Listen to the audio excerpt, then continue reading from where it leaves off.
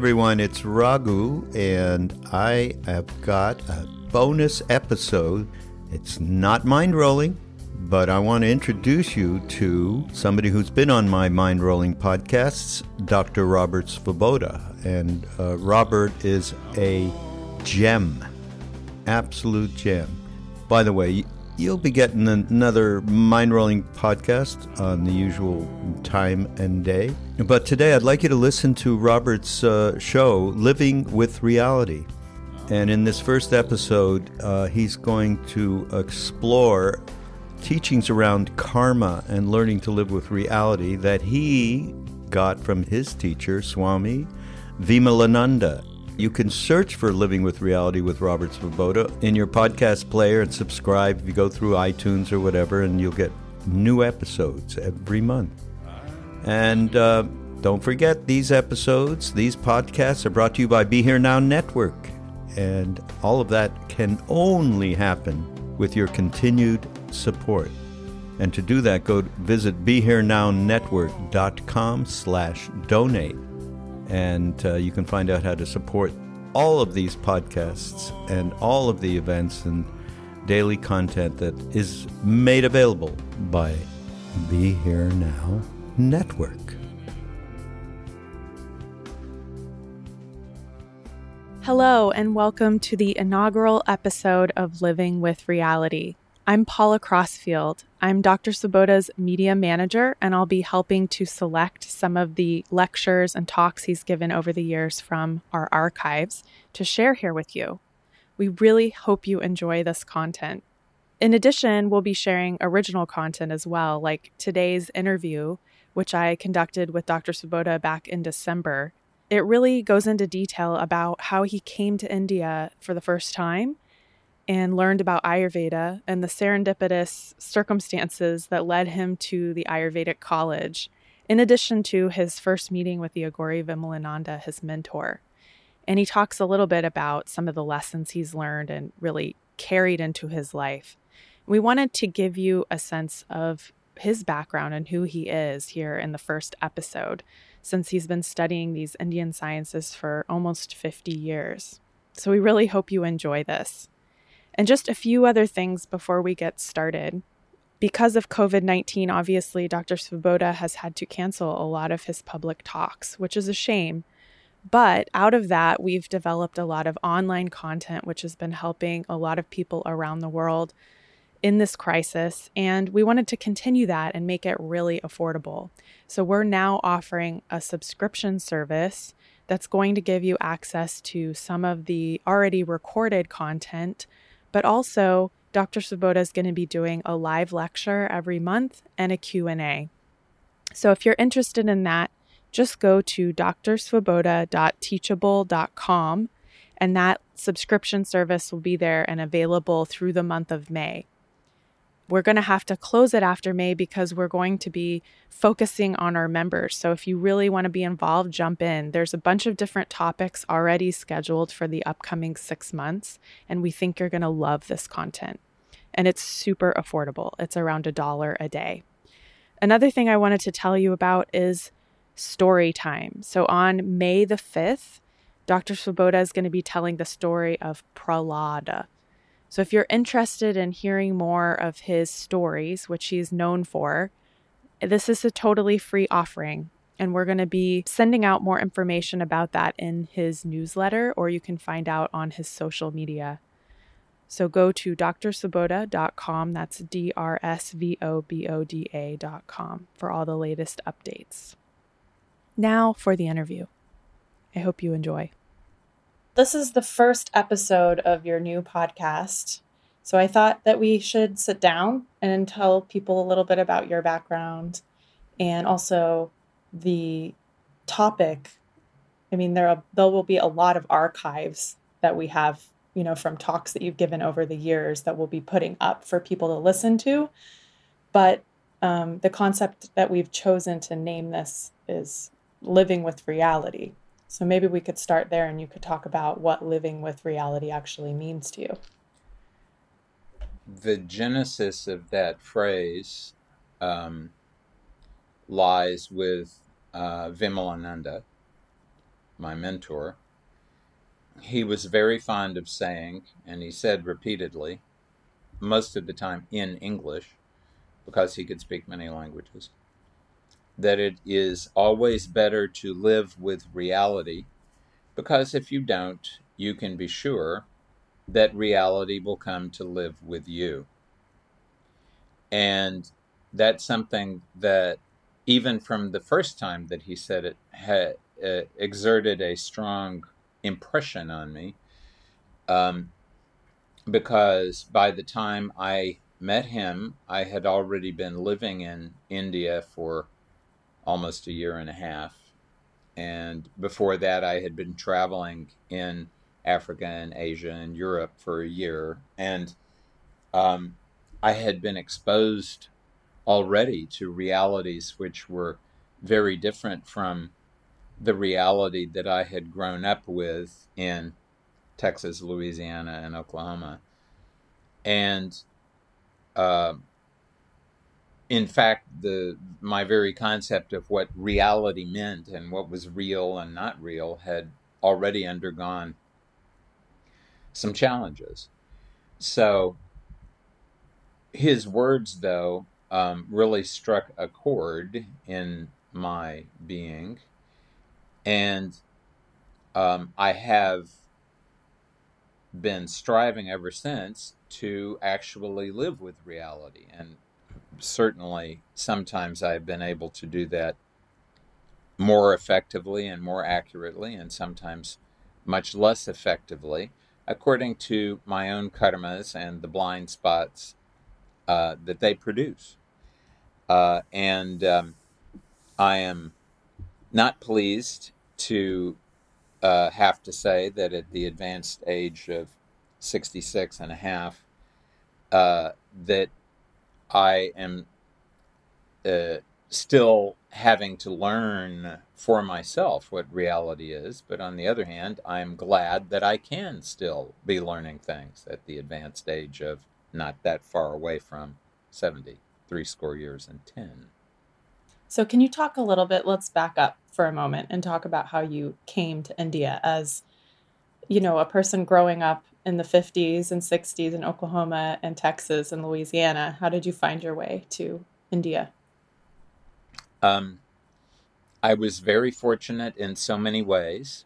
And I was fortunate at sometimes in ways that I did not realize I was fortunate. And one way in which I was fortunate is that my father worked for an oil company, and we moved from place to place. And my mother taught school, so it was easy enough for her to find work as well. And I was fortunate because I was able to experience different realities, and certainly Texas, Louisiana, and Oklahoma are three different realities. I was very fortunate to arrive in Louisiana just when I was able to join the governor's program for gifted children, a summer enrichment program that I attended for 4 summers that had a tremendous effect on me. It was the first time I heard the name Sanskrit, for example. I was very fortunate. I went to a public high school in Tulsa, Oklahoma, Edison High School, which at that time was a very good high school. But while I was in high school, I started to become very unsatisfied with not necessarily with reality, but with what was being presented to me as reality. And I read the Bhagavad Gita for the first time then, the old Edgerton translation, and I was exposed to some of the works of Sri Aurobindo that at that time were completely over my head. But I knew that there was something out there that I needed to be exposed to, but I didn't exactly know how to do that. So I decided to speed up my progress. I was always good at taking tests. I graduated from high school when I was 16. I was able to graduate from the University of Oklahoma at age 18 via various methods. And I didn't know what to do then, so several of my friends were going to medical school, so I decided to do that. I got admitted to medical school at the University of Oklahoma, and decided that before I spent the next 10 years in a laboratory that I should go to experience something exotic. And the most exotic thing I could think of at that time in Tulsa, Oklahoma, was to go to Africa. So back at that time, of course, there was no internet, no mobile phones. You got things out of what we call books, including big, thick books that we called encyclopedias. And if you were lucky, you were able to, if people were writing books that were very unusual, you could still somehow find out about them. And I don't know how I found out about, there was a little booklet called, it was something like Across Africa Overland or something like that. It was a very thin book, and I wrote off for it. And I used that as my map to go across Africa overland. And it told you exactly what to do. Get down to Mauritania and take the iron ore train to Shum. And then there will be a truck and it will take you down to Senegal. And then you do this. And so I crossed overland. And that was a very much an eye-opening experience. And probably initially the most eye-opening experience was I got sick eating some tainted food, it tainted with parasites on the border between Mali and Ivory Coast, and ended up in Ivory Coast extremely unwell, and was extraordinarily fortunate to walk into a bookstore that was run by two young Frenchmen, and they said to me, "You look terrible," and I said to them, "I feel terrible," and they took me to their apartment where they were living, and they brought a young witch doctor to visit me. That's what they were calling him. And it transpires that they and he were going to a witch doctors convention out in the bush that weekend. And he was a very nice young Ivoirien. I forget what tribe he belonged to, but he came and looked at me, and all he did, and I watched him carefully, he got a glass of pure water and mumbled something over it and gave it to me, and I promptly went to sleep, and when I woke up, I was 90% better. And this was something completely unheard of to me. I couldn't believe that such a thing could happen, but having had it happen to me, I was mightily impressed. And I stayed there for another, week or something to regain some of my energy, and read a copy of Autobiography of a Yogi for the first time. And that made me interested to some degree in India, but just it was more of a, as Vimalananda would put it, the coming event casting a shadow before it.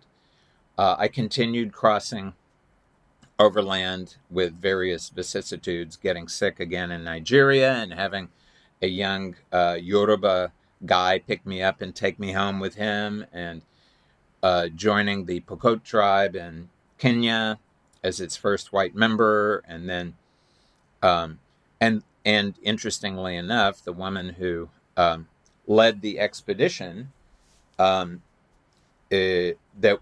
that I attended, to ethnographic expedition to meet the tribe and join it,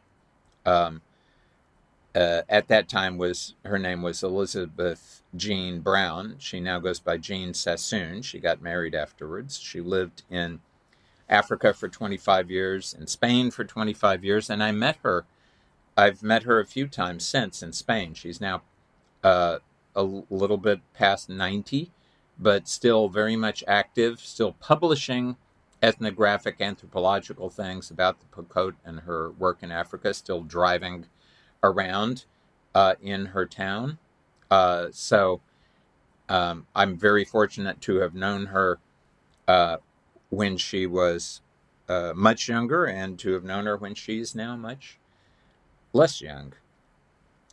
That was a very strong experience. I flew from Nairobi to England, and then I crossed overland to Nepal via Iran, which at that time was still being ruled by the Shah, and Pakistan and India. I really didn't like India the first time I went there. There were too many people. I got my belongings stolen on the border of India and Nepal, and I really didn't want to have to deal with India. I loved Nepal. We had family friends that were there. One of my high school and college buddies, I've discovered serendipitously, was there in the Peace Corps, so I had a great time there. Went to Everest Base Camp, went to the cheese factory in the Longtong Valley, and planned to continue remaining there until two things happened. One is I heard about Ayurveda from the Peace Corps doctor, Dr. Larry True, excellent name, for someone who is giving you good advice and is a doctor. And also I discovered that the Dalai Lama was giving a Kala Chakra initiation in Bodh Gaya in January. Now, I had no idea what Bodh Gaya was about, and I had no clue about what the Kala Chakra was about, but I had at least heard of the Dalai Lama, and everybody who was anybody in Kathmandu was going down to that. So I thought, well, everybody's going down there, I have to go there too. And so I went down there, and I met some Ayurvedic doctors, and I became more interested in Ayurveda. But even more to the point, and I had the darshan of the Dalai Lama, and I had a strong experience at the Kala Chakra. But possibly the thing that affected me most at that event, Bodh Gaya is the place where Buddha attained enlightenment. Probably the strongest impression was made by a great Tibetan Lama named Dilgo Khyentse Rinpoche, who had done tremendous extreme penance for a long time, and I had no clue what he was. He was a very large man, so he was imposing by his height and his frame and size and so on, but also there was just something about him. There was a personal vibration, a sense of personal power, and not power that was being directed through his ego as an individual, just that he was acting as the channel for this power to express itself through him. I said to myself, I don't know what that is. I don't know where it came from, but I've got to try to experience that myself somehow. So coming to India again, did you have a sense that India was the place to find that? After the Kala Chakra, I had the sense that India was the place to find that. Quite possibly, I could have found something similar in Nepal or somewhere else, but at that time, the very fact that this had happened in India made me think, no, India is the place I need to be for some time, so I can connect to whatever this yoga business is. And I didn't have any real clue as to how to proceed, but I did have a train ticket to go from Gaya, which is near Bodh Gaya, to Bombay. And so 36 hours later, I arrived in Bombay, and felt immediately at home, which I've always felt since in Bombay, and wandered around the city for probably 3 or 4 days until a train of events was set in motion that led to me entering the Ayurvedic college. Can you tell us about that? I was traveling with a friend of mine, also named Robert, and we had we'd been sampling Bombay, and when right around dusk one day we were in Kolaba, outside a small Chinese restaurant which doesn't exist anymore. This is 1974, January. And just at the moment that we walked up to the front door, a man and his wife and son came out of the restaurant. So I asked the man, "Is this a good restaurant, sir? Would you suggest that we eat here?" And the man immediately whipped out some money, handed it to us, said, "Why don't you eat here tonight and come and eat at our house tomorrow?" So I thought, sure, why not? And that's what we did. And I became very friendly with the family. His name was Mr. Praful Daftari. His wife's name was Kamla. And I used to house sit for them when they went to the UK or the US.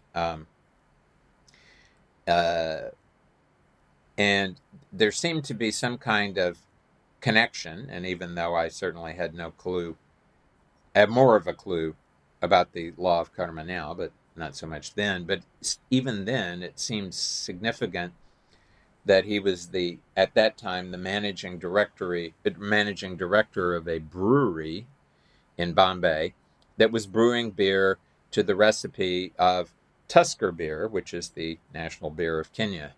So I thought, Kenya, India, Bombay, there's a connection. And I was already thinking of taking the boat from Bombay to Mombasa and going back and living with the tribe for a while.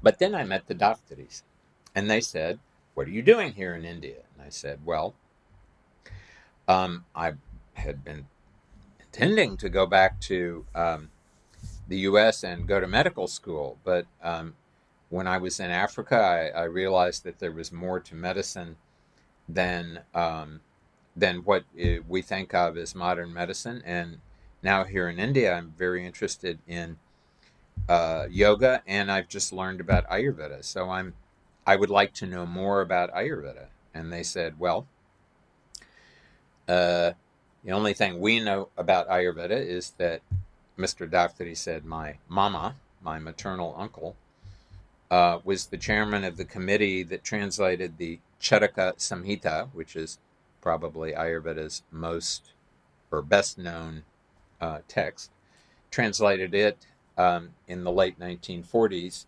into English, Hindi, and Gujarati." So I thought, well, there's definitely a connection there.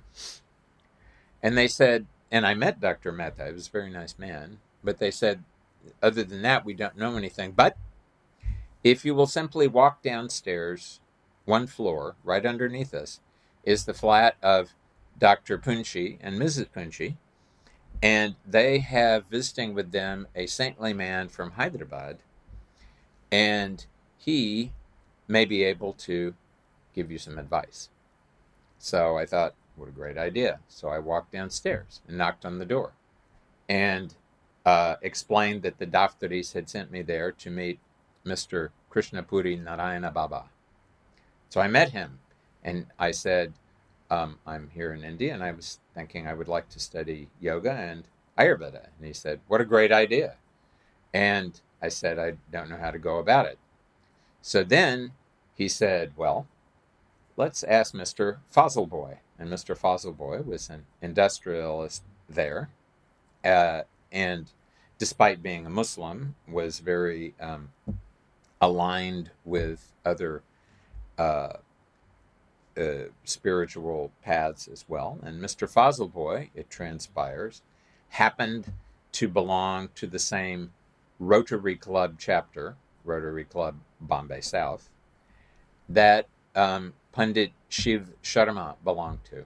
And Pandit Shiv Sharma was the most eminent Ayurvedic Vaidya, Ayurvedic doctor in India in that generation. In fact, so eminent that he was elected to Parliament twice, specifically for the purpose of regularizing Ayurvedic education in a legal framework in India. So I went to meet Pandit Shiv Sharma, and I said to him, Panditji, I would like very much to know if there is a way I can study Ayurveda in India. And he said, you're in luck, because it transpires that in Pune, which is not that far away from here, the Tilak Ayurved Mahavidyalaya is going to have a batch for the new Ayurvedic BAMS course that will be held in the medium of English. So yes, you will have to study Sanskrit, and you'll have to pass 4 question papers in Sanskrit at the end of your 9 months of your first year, but at least you won't have to learn Sanskrit and Marathi at the same time. So I thought this is a big plus. And then the most critical aspect of this whole thing was he wrote out a letter saying that, dear Tilak Ayurved Mahavidyalaya, please admit this student into your course. And so I took that letter to Pune, and I went into the Ayurvedic college, and very likely, I was certainly the first non-Indian to request enrollment there, and quite possibly I was the first Westerner ever to visit the college. And I went in and said, I've come here to enroll in your college. And just as they were collecting all the reasons why that would not happen, I presented my letter from Pandit Shiv Sharma, he who could not be refused. And with a certain amount of quiet grumbling, they set into motion the process by which I joined the college. So it really seemed like it was meant to be, with all of these things falling into place. There, from the moment that I met the Daftaris at that restaurant until I was enrolled in the college might have been as little as a week, was definitely not more than 10 days. So to have gone from having no clue what to do to being enrolled in an Ayurvedic college in 10 days definitely struck me as being noteworthy.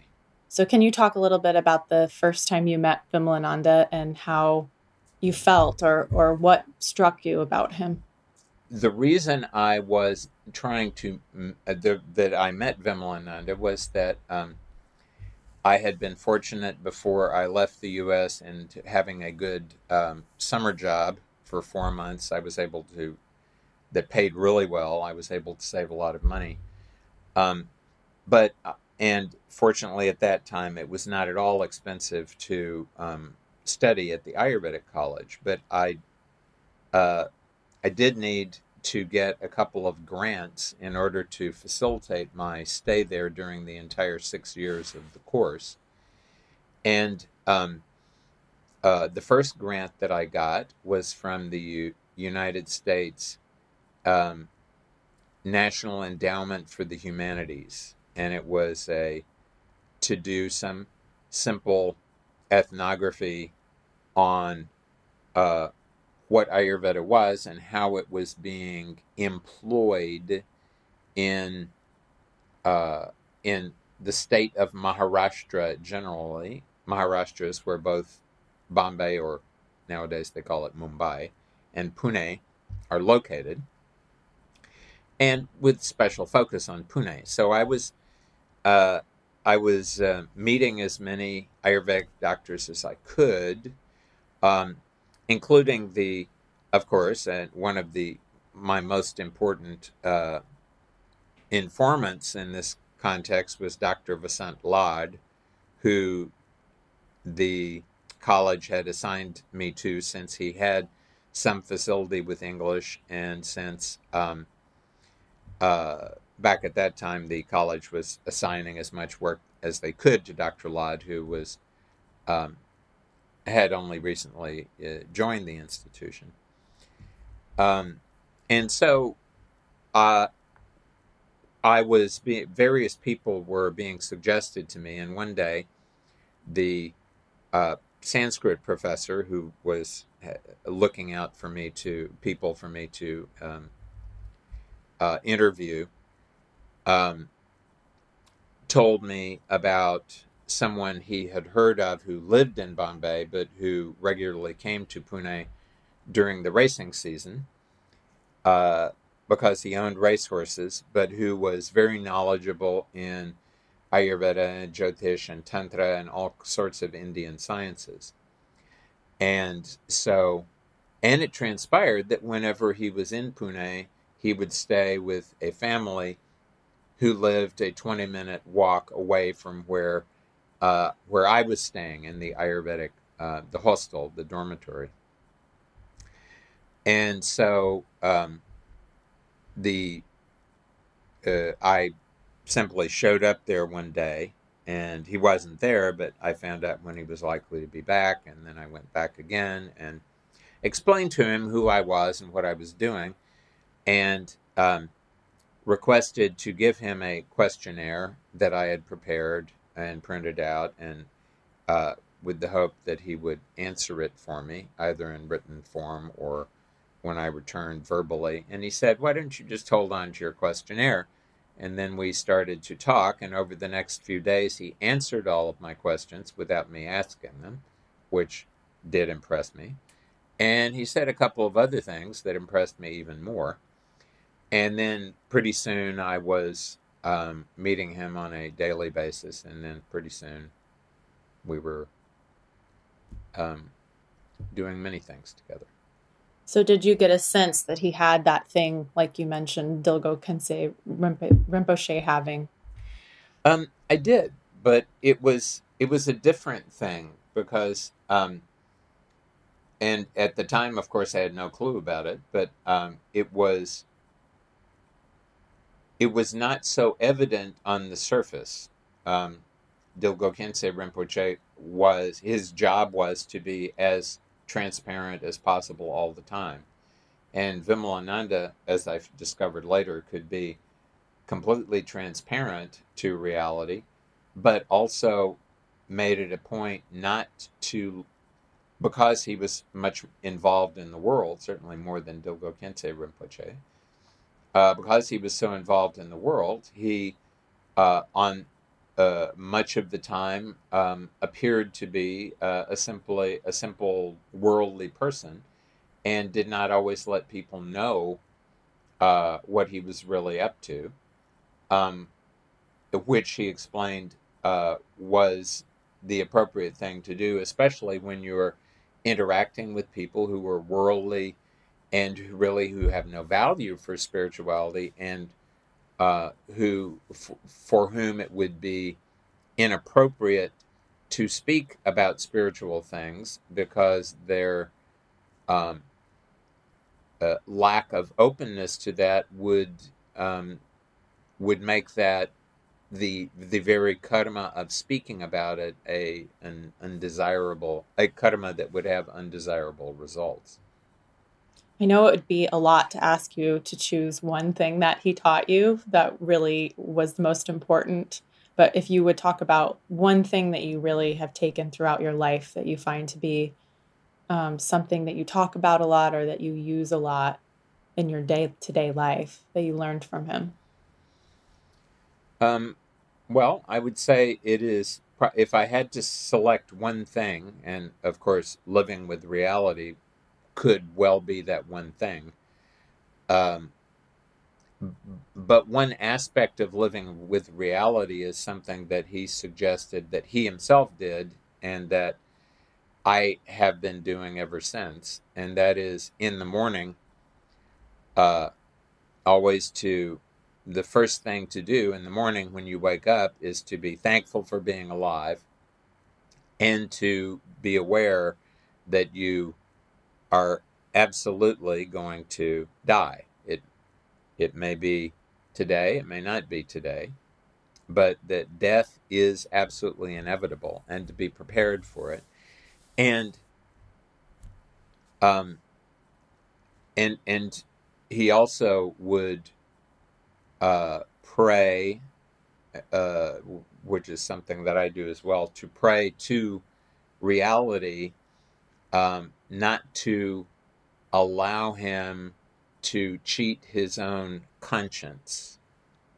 So to always be open during the day to what was the right thing to do, and to always try to do the right thing. And then at night, he would have 3 questions to ask himself, which are 3 questions I still ask myself. Have I lived? Have I really taken advantage of this day, which will never come back and brings me one day closer to the grave or the funeral pyre? Have I loved? As part of that living, have I really opened myself to the people around me in an open-hearted way? And have I laughed at my own limitations and at the ways that my own ego and my own personality structure has tried to interpose itself or manipulate the situation or interfere with that direct connection to reality? So I have found this, and this is a kind of niyama, a regular daily practice that is something that can, at the very least, assist a person to keep their attention focused on trying to live with reality. And of course, a lot of the content that we'll have here on the podcast will go into a lot more detail about different stories that you have with Vimalananda and different learnings that you've had from him. And then, of course, your expertise in Ayurveda and other topics. But I just wanted to finish by getting you to talk a little bit about what you think Ayurveda brings to a modern world that we live in now. There are many good things to be said about modern medicine, including particularly that it is of great use in a life-threatening crisis. Unfortunately, by virtue of it focusing on crises, it is not so useful in the context of trying to prevent the crisis from occurring. And that's what Ayurveda is really all about. It is a medical system, but more than that, Ayuhu Vedaha. Veda means the knowledge of, and Ayuhu means life. So it's the study of everything that has to do with embodied life, with life in a protoplasmic organism. And I think it is particularly critical nowadays that that we have seen the appearance of, and we are seeing an increasing interest in transhumanism, the concept that the next stage in human evolution will be to export our personalities into machines. And for various reasons, I believe this will never be possible in actuality. But the very fact that people are interested in this and they're trying very hard to focus on it instead of focusing on trying to find a healthier and more equitable way of living with the reality in which we have evolved. So many people nowadays believe that, humans have simply ruined the planet, and now we have to move to other planets, and that's how the human race will survive. Again, I think that this is exactly the wrong direction to be focusing. I think it is critical that instead we focus on the ecosystem of living things and how we can return the human species into right alignment with all the other species with whom we have evolved and with whom we are sharing the planet. Did you have anything else you wanted to say before we wrap up? Only that Ayurveda, Jyotish, Vastu, all of these sciences are completely and utterly endless. So I have studied them for many decades, and the more that I learn, the more I discover just in fact how ignorant I am. So while I will be speaking about my own experience with various of these things, I would like to emphasize that this is my own experience. By no means do I claim to know everything or even a large fraction of everything. And as Vimalananda said repeatedly to me, do not take whatever I say as the gospel truth. Always try it out. See if it works for you. If it works for you, go ahead and do it and be serious about it and be genuine about doing it and get the result. If it doesn't work for you, throw it out and find something else new. Because he was always fond of saying that he did not believe in sampradaya. Sampradaya means a sect, like a religious or spiritual sect. He was not sectarian. He didn't believe in sampradaya. He believed in sampradaha, which means total incineration, burning down everything, all concepts, all mental obstructions, all limitations that keep you from the direct perception of reality. So, not an easy thing to do, but something that is certainly worth attempting. Thank you. You're welcome.